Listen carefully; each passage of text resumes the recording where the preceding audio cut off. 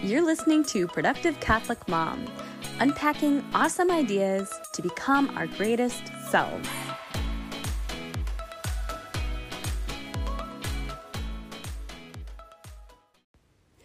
Thank you for joining my podcast today. This is going to be a fun one. I'm going to talk to you about my 2 minutes of sanity rule, which is a great way to be productive when you don't have a lot of time. And I'm also going to talk to you about having faith the size of a mustard seed. Okay, so I'm just going to say it. My house is a disaster. Is your house a disaster this week? Because solidarity, sister, if you are living in a huge mess and you're pulling your hair out because you want your house to be clean, but your hands are full and you have too much going on and your brain is full and your heart is full and you're just overwhelmed and haven't had any time to sit and get anything done or stand and get anything done. I know what you're going through because that's what I'm going through. So I've been using this 2 minutes of sanity rule quite a bit this week. My baby and my toddler are both going through this thing where they want mom to hold them both all the time at the same time. They're like going through this rivalry thing where if one of them wants mom's attention, suddenly the other one's got to have mom's attention and then they fight and then I don't know. You know how that goes probably if you have little ones. And while I'm sure I'm going to look back someday and miss these times and I'll always remember, how sweet and cute my kids are and I really appreciate that they love me so much. It is not very conducive to getting anything done. So I have been using this rule that I call my 2 minutes of sanity rule quite a bit. So this is what my 2 minutes of sanity rule is. You pick a spot in your house that is insane. And it's driving you crazy, and it is cluttered, it's a mess, and every time you walk by it, it drives you crazy. Now, this space has to be physically small. Like, I'm talking no more than like a 4x4 foot space, okay, or smaller. If it's like a stack of papers on your countertop, then, obviously smaller than that. And then you take that little section that's driving you crazy and insane, and you bless it with 2 minutes of sanity. So for 2 minutes, you just plug away at it, just 2 minutes. And that's it. It's like astonishingly simple, but astonishingly effective. Okay, I should also mention that I use this rule for areas that I tend to put off and like delay tackling because my day is just so busy doing the urgent matters that I absolutely have to do, and then I don't have time for anything else.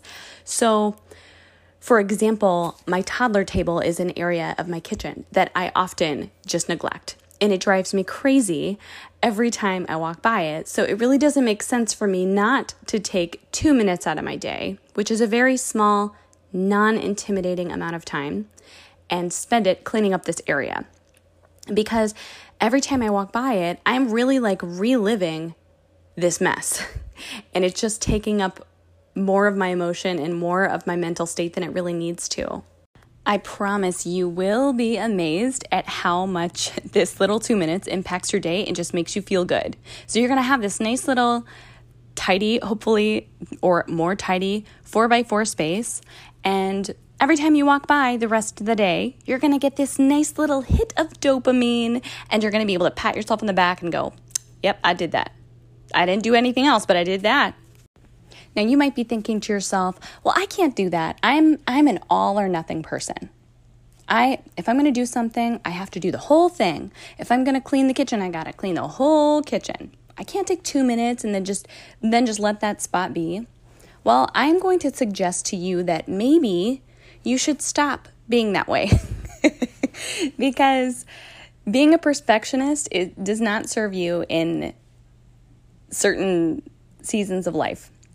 So this is a season of life, for example, where being a perfectionist gets me nowhere but having a completely filthy house some weeks. Because if I'm just going to go, I'm an all or nothing person and I'm not going to clean anything if I can't clean it super duper well, then guess what? My house is going to be a mess. And I'm never going to get food on the table for the kids and my husband. We're never going to get our laundry done. Nobody's going to have clean underwear to wear because I have to be a perfectionist and get everything done at once. And you know what? God gave me this life. He gave me this season. And sometimes it's okay to just go, okay, maybe I am just not supposed to get everything done. Maybe I'm supposed to just be okay with not getting it all done And maybe I'm just supposed to be okay with spending 2 minutes on a 4x4 section of my kitchen. So 2 minutes of purposeful tidying in that one spot gives me a lot of bang for my buck. And even though it doesn't seem like it's going to, it actually does give me a lot more energy to do all of the urgent matters that I need to do.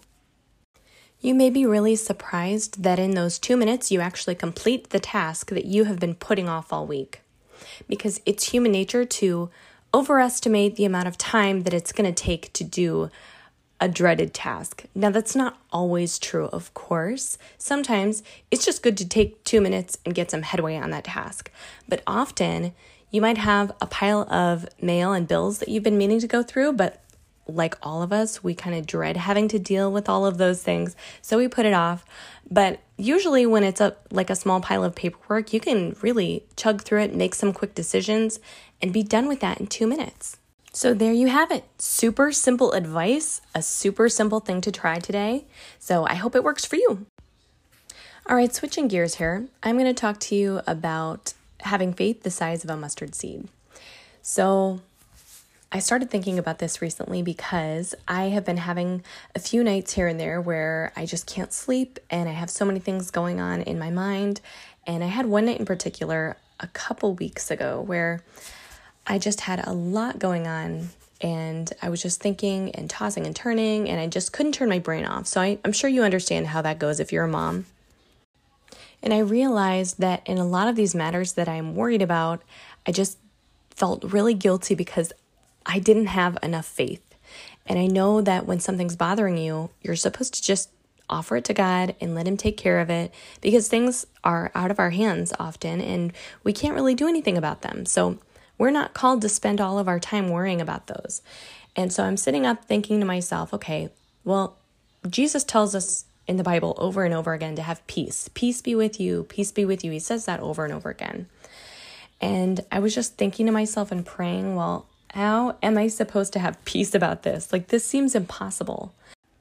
And I think it just felt impossible, like maybe God wasn't going to help me because there were things that I've been praying for a long time and really hadn't seen God do anything with. I know this is probably because God has His own time and it's not our timeline, but even though I know that intellectually, sometimes it's just hard to make my brain jive with my emotions. So I decided I would open my Bible and just start reading and try to look up something that Jesus said that would give me some peace and help me to fall asleep. So I ended up flipping to Matthew chapter 17, verse 20. And this is where a man brings his son who is afflicted by a demon to Jesus and says, I brought my son to your disciples and they tried to drive the demon out of him, but they were unable to do that. And Jesus basically tells his disciples, well, you're not able to do that because you don't have enough faith. And he kind of admonishes them for not having enough faith. So what he says to them is, Amen, I say to you, if you have faith the size of a mustard seed, you will say to this mountain, move from here to there, and it will move.